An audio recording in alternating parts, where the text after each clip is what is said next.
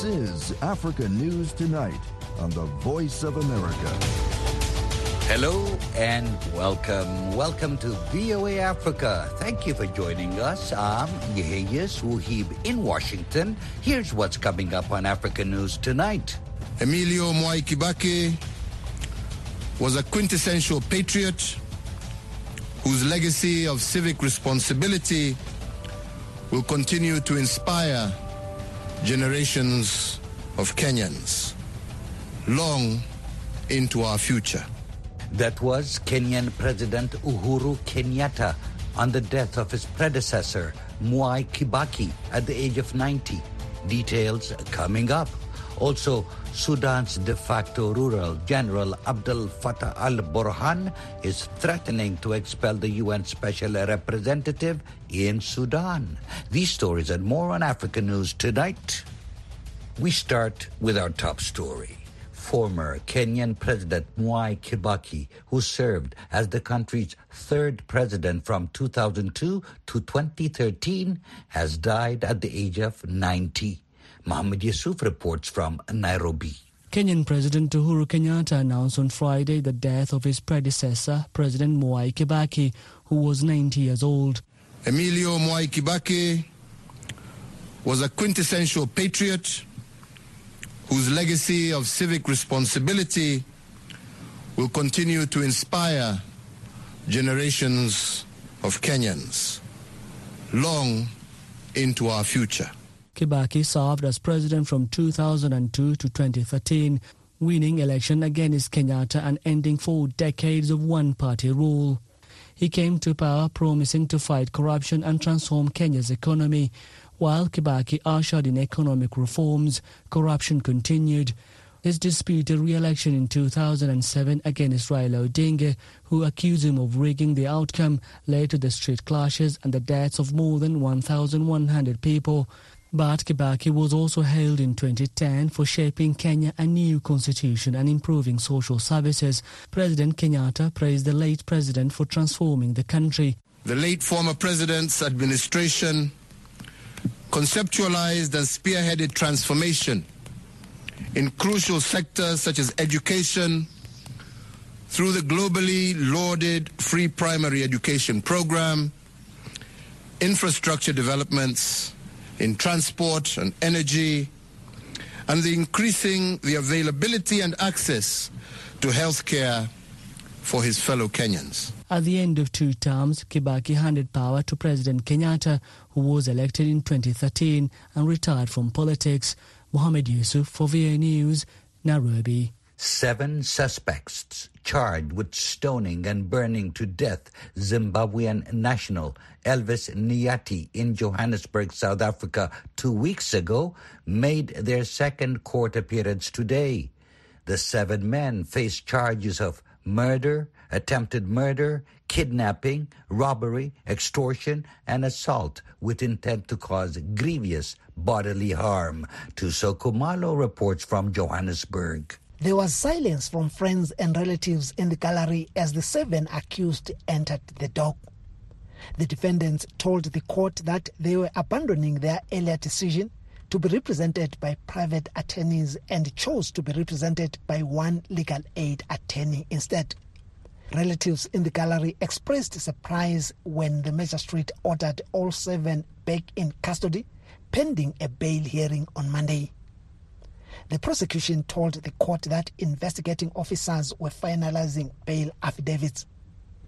National Prosecuting Authority spokesperson Pindi Mjonondwane told reporters outside the court that they will be opposing bail.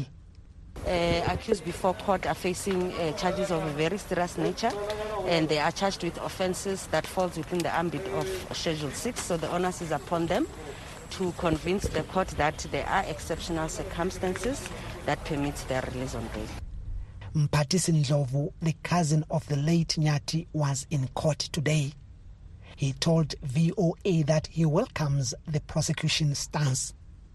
Though we are still dealing with trauma and pain, but we are at peace that at least the perpetrators have been found, have been arrested, and we believe that they will get the sentence they deserve, so that it sends a strong message out there to those who are thinking of doing the same. He said other members of the family were scared to come to court, with some still not brave enough to face the alleged killers of Nyathi. Relatives of defendants were not willing to speak to the media.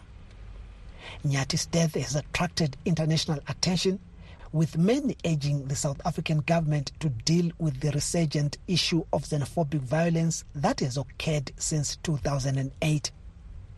Nyathi was killed by a vigilante group that was searching for illegal immigrants and suspected criminals in Johannesburg's Stipsloot township. In the past year, anti-foreigner sentiment has grown in South Africa. Many South Africans say immigrants take jobs from them in a country where the unemployment rate stands at 35%. Tuso Kumalo for VOA News, Johannesburg. While the world focuses on Russia's invasion of Ukraine, relations between the UN Integrated Transition Assistance Mission Sudan, UNTEMAS, and the leaders of the military coup there are dealing with growing tensions.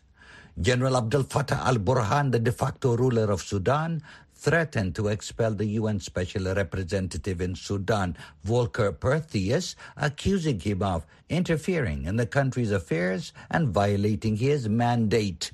Joseph Siegel, Director of Research at Africa Center for Strategic Studies, explained to VOA senior analyst Mohammed al-Shenawi the reasons behind the coup leader's tension with the mission.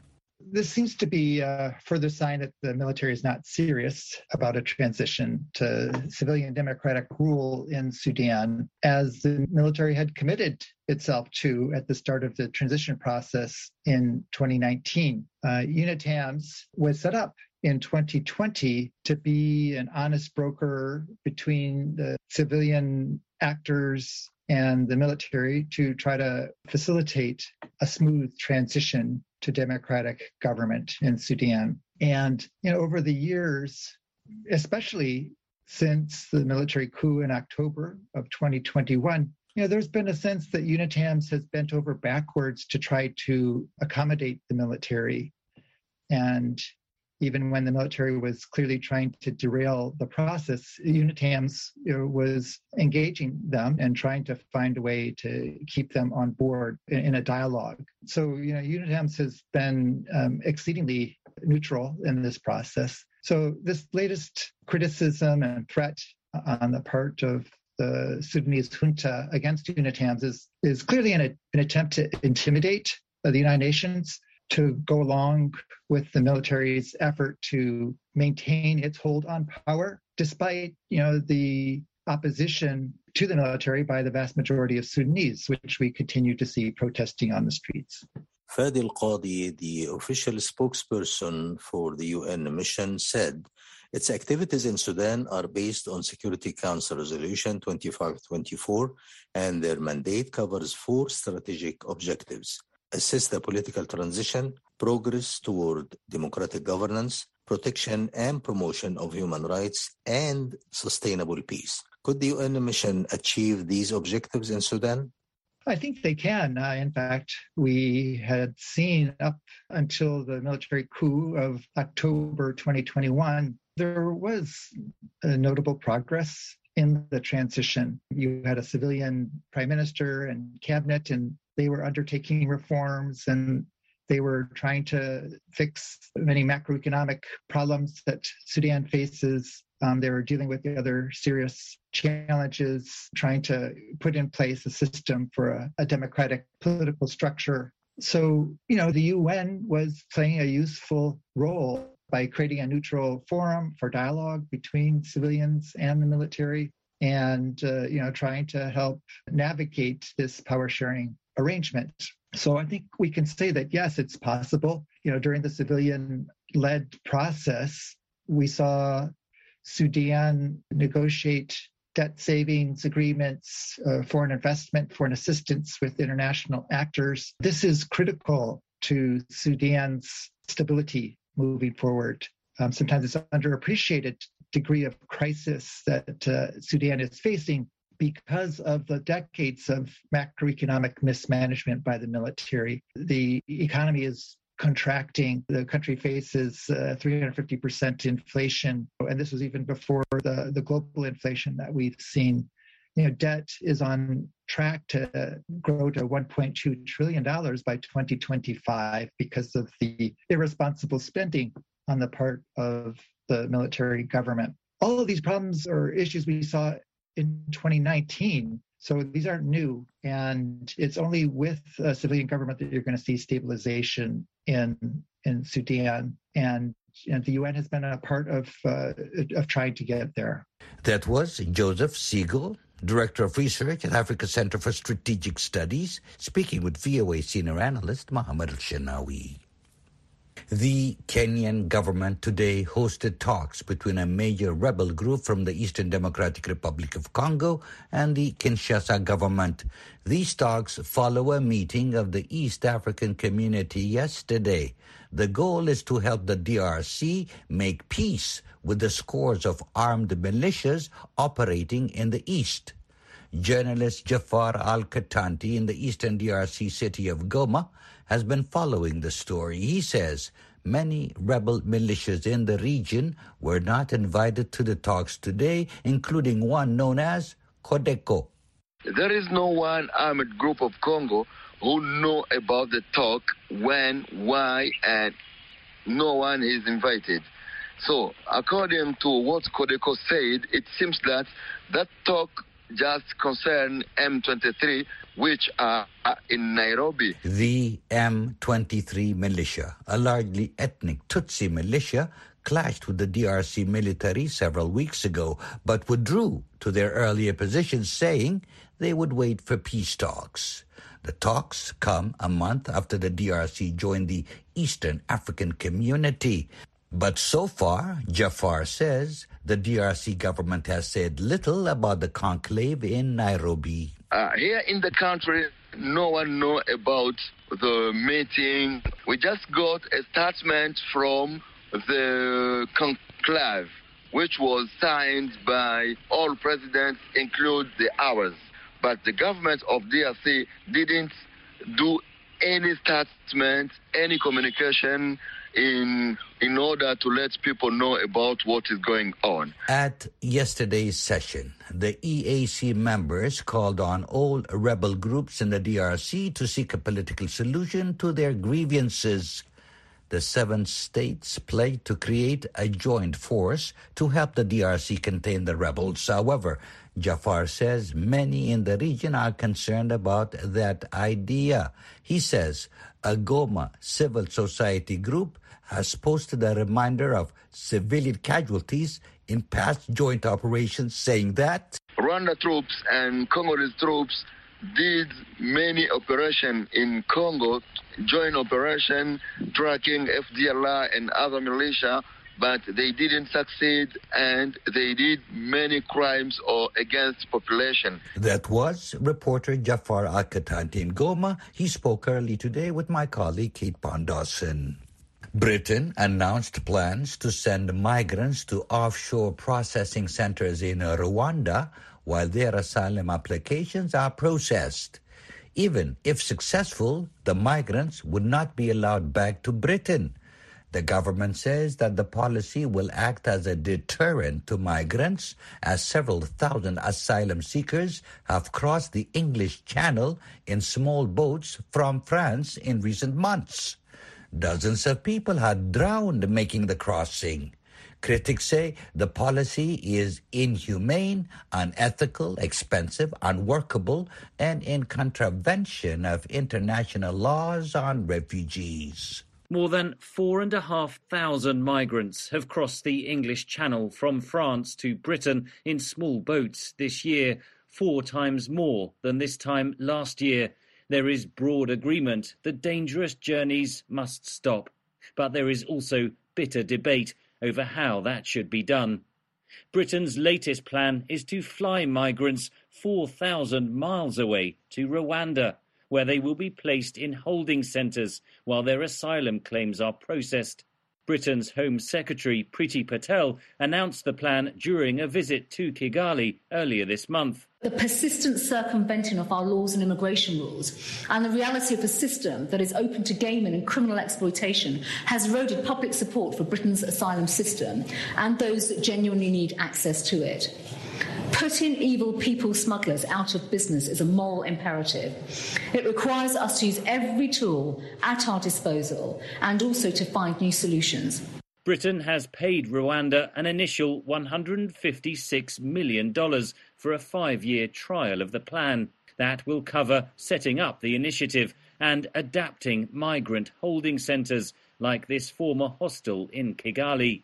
Additionally, Britain will pay Rwanda for each migrant it accepts. Rwanda's Minister of Foreign Affairs, Vincent Biruta, said the plan would benefit everyone. This will not only help them, but it will benefit Rwanda and Rwandans and help to advance our own development. The policy has prompted a furious response. The Archbishop of Canterbury, Justin Welby, the most senior cleric in the Anglican Church, criticised the policy in his Easter sermon. Subcontracting out our responsibilities, even to a country that seeks to do well, like Rwanda, is the opposite of the nature of God. Migrant support groups are calling for safe routes for refugees to reach Britain. They say Britain should not be outsourcing refugee processing to Rwanda, a country where the British government itself has flagged human rights concerns.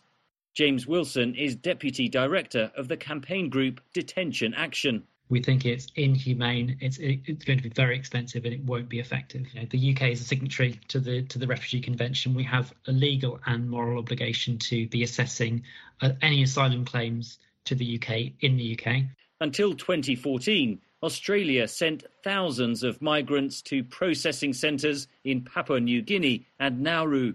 It failed to deter migrants, says analyst Madeleine Gleeson, a senior research fellow at the Caldor Centre for International Refugee Law at the University of New South Wales in Sydney. In the first year of offshore processing being in place, more people arrived in Australia by boat than at any other time in recorded history of asylum seekers arriving that way.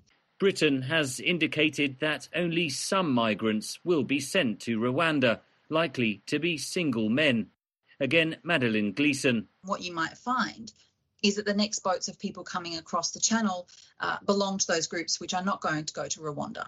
So you might see increased numbers of women and children coming on that boat. There will be a cap on how many people can go to Rwanda.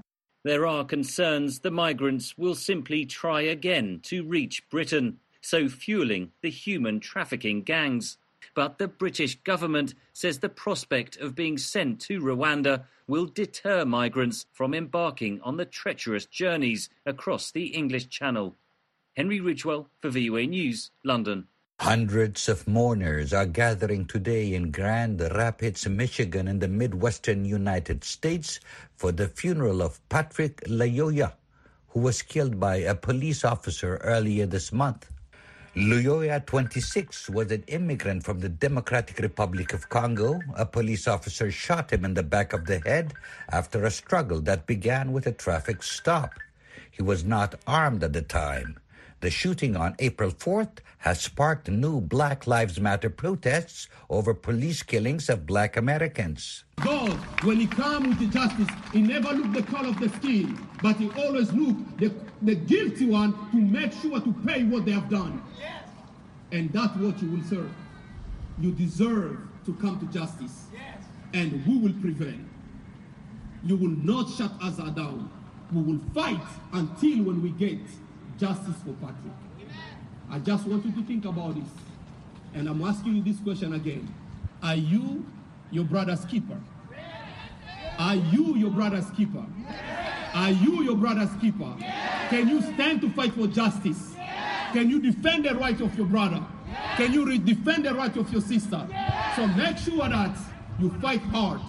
And by fighting hard is by changing the law, by voting and putting the right people who are going to stand and speak for you.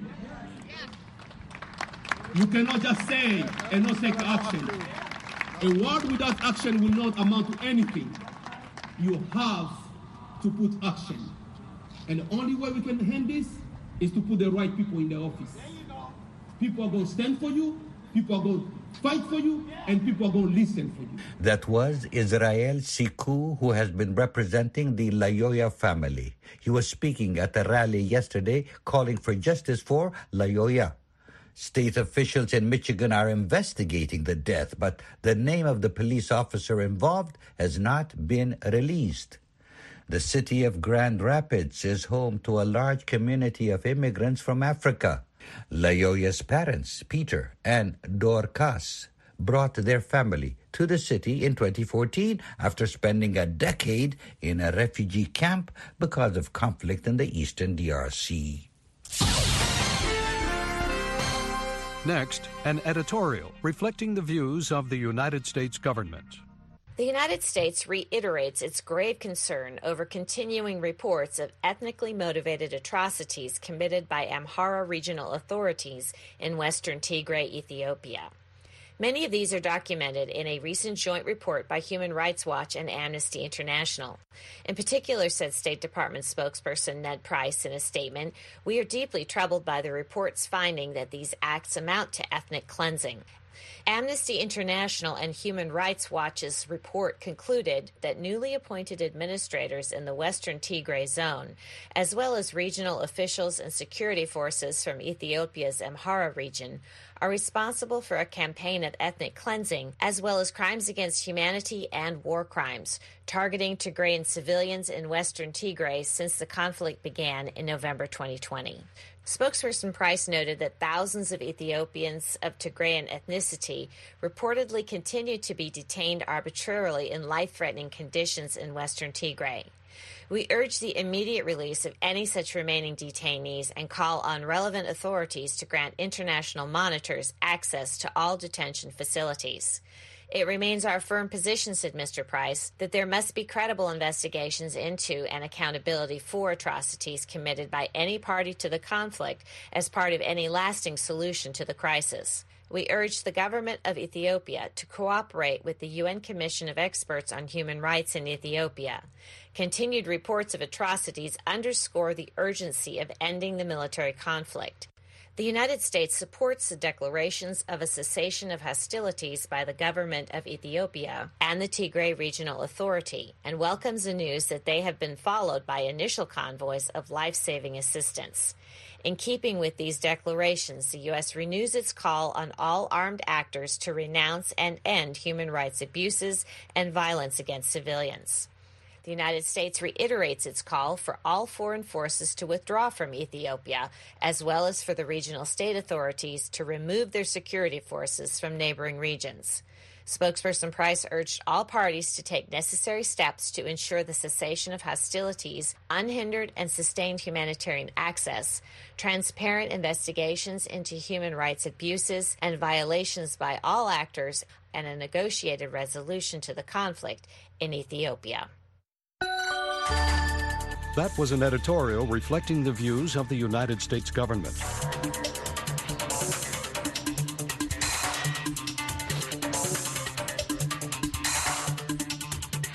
And that wraps up this edition of Africa News Tonight. I'm Yeheyes Wahib in Washington. For all the latest developments on the continent 24/7, visit our website at voanews.com. On behalf of our producer, Mokbilia Baro, thank you again for tuning in and choosing the Voice of America.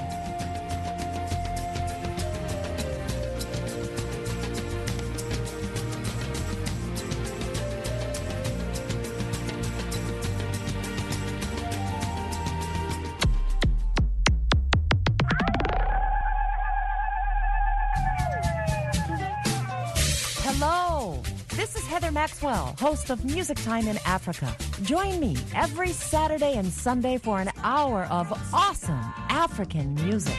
Wake up, dance this music. Like to stay on top of new music trends? Breakout artists? New releases? Maybe you just love the classic styles and artists of the past.